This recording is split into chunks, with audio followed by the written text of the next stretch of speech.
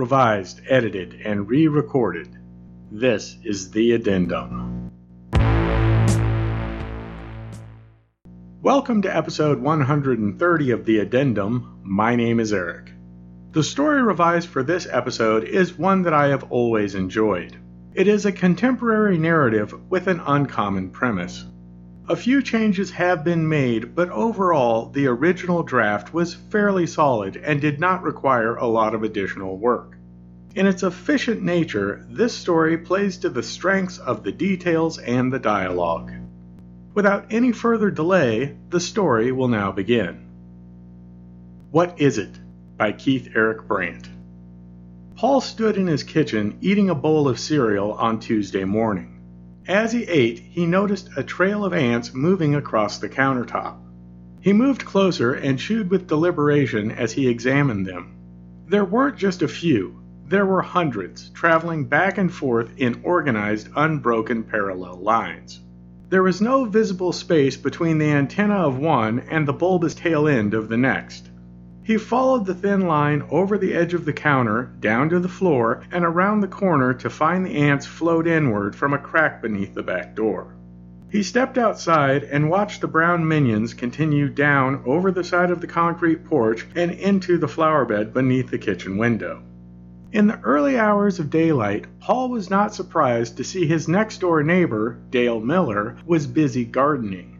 The old man had thin white hair, and his skin had a pinkish hue that glistened with a permanent oily sheen. Dale looked up from a cluster of azaleas and said, "Are you ever going to do something about that lawn of yours?" The old man had moved in a couple of years previous, and even upon their initial meeting, he had not been friendly. Under the best circumstances, his interactions contained a measure of resentful politeness. Paul continued to watch him for a moment longer, and then shrugged. "I mow every weekend," he said. Dale raised himself from his stooped position. His posture retained a forward curve which kept his shoulders hunched up around his neck. Using a pair of pruning shears he held in his right hand, he pointed at a couple of bright yellow flowers in Paul's backyard. "Your dandelions are ruining the neighborhood," he said. Paul let out a small laugh and said, "Ruining the neighborhood? There's hardly a yard without them." Dale wrinkled his face into a scowl that caused his cheeks and forehead to turn a deep reddish purple. "Where do you think they came from?" he said, pointing at each individual flower with the pruning shears again. "Once they go to seed, it'll be too late." Paul started to reply and then stopped. He then shook his head and said, "I've got to get ready for work, Dale. Maybe when I retire, I'll have more time to spend on my lawn." He went back inside his house and dumped the rest of his breakfast into the garbage disposal. He used a wet rag to wipe the ants from the counter and then washed them down the drain. It was a futile effort. The trail quickly resumed its formation as reinforcements arrived. It was unclear what the ants were after. The countertops were clean to a point of being barren. Fruits and vegetables were kept in the refrigerator, and all of the dry goods were kept in airtight plastic containers. The ants appeared to be content taking a couple of laps around the bottom of the sink before climbing out and running back in the opposite direction where they retreated beneath the back door. Paul's wife, Rebecca, was a teacher at the junior high. It was not unusual for her to be out of the house and at her job before he was awake. He was about to leave a note on the table for her when he noticed she had already left one for him. It read, "Meeting with school board tonight. Be home late. Love, Rebecca." The word ants, followed by a question mark, was added after the signature like it was an afterthought. Paul worked for a car dealership, which was nice because he could make his own hours. The only real drawbacks were he only got paid when he made a sale, and he was honest to a fault. He mentioned the ants he had discovered that morning to almost everyone he spoke with that day. On the way home, he stopped by a hardware store where he purchased some liquid ant traps on the advice of a coworker who claimed to have used them once and had never needed to use them again. They came in a bright orange cardboard box. The front of the package had a large detailed drawing of a black ant on its back with its legs in the air. When Paul arrived home that evening, Dale was still meticulously attending to his yard next door. The old man stood in the middle of a flawless ocean of brilliant green grass that was so bright it almost looked artificial. He held the coil of a garden hose in his left hand as he sprayed lazy arcs of water across his lawn with the nozzle he held in his right hand. As Paul walked up the steps to his house, Dale stopped what he was doing as if he had only just noticed his neighbor. "You got bugs?" he said, pointing at the fluorescent orange box. Paul held it up so the large ant on the front of the package was visible. "Apparently these are supposed to do the trick," he said. Dale spoke in an unusually cheerful manner. "Good luck with that," he said. "Dirty homes are like magnets for vermin." Paul paused as he unlocked the front door to his house. He looked back at Dale. In a firm and even tone, Paul said, "My house isn't dirty." Dale smiled like a smug and contented cat. "I'm just trying to help," he said. "Cleaning up your yard and taking care of those weeds wouldn't hurt." Paul shook his head in disbelief. "They're dandelions. Drive around. Almost every yard has them." Dale's smile fell away and his tone became accusatory. "Your yard is nothing but crabgrass and clover." Paul expelled an exhausted breath. "It's green. The ground is covered. No yard is without ants." Without waiting for a reply, he went inside his house and closed the door behind him. In the kitchen, the trail of ants between the sink and the back door remained busy and unbroken. Paul looked at the front of the orange box again and then read the instructions on the back. The ant traps were transparent plastic containers a couple of inches long and about a half-inch tall. The instructions that came with them said to cut open one end of the trap that had an inclined ramp which led to a reservoir that was filled with clear borax jelly. The idea was the ants would forage the jelly as food and then carry the poison back to their colony. It all seemed simple enough. Despite that, Paul remained a bit skeptical about how effective they would be. He placed one of the traps next to the back door where the ants came in, and he set another one on the counter near the kitchen sink. Paul prepared dinner and had it ready for Rebecca when she got home. They talked about their day as they ate, then they rinsed their dishes and ran the dishwasher before watching television together and going to bed that night. Rebecca woke Paul the following morning, shortly after her alarm went off. In the kitchen, the ant traps were overflowing. The clear plastic containers were barely visible beneath mounds of tiny brown insects that were piled on top of them. Ants had drowned in the jelly, and legions more had followed their way in until the containers could hold no more. A wide trail of lifeless little corpses spanned the distance between the back door and the kitchen sink. Rebecca wore a mixed look of horror, disbelief, and disgust. "I am calling an exterminator," she said. Paul shook his head in a daze of mild bewilderment and said, "I can pick up more traps and see if they have anything more industrial."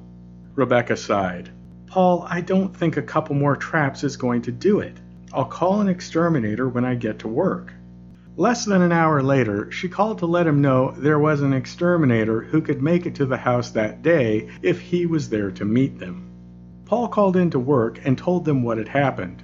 After hearing him talk about it a number of times the day before, they were very understanding regarding the situation.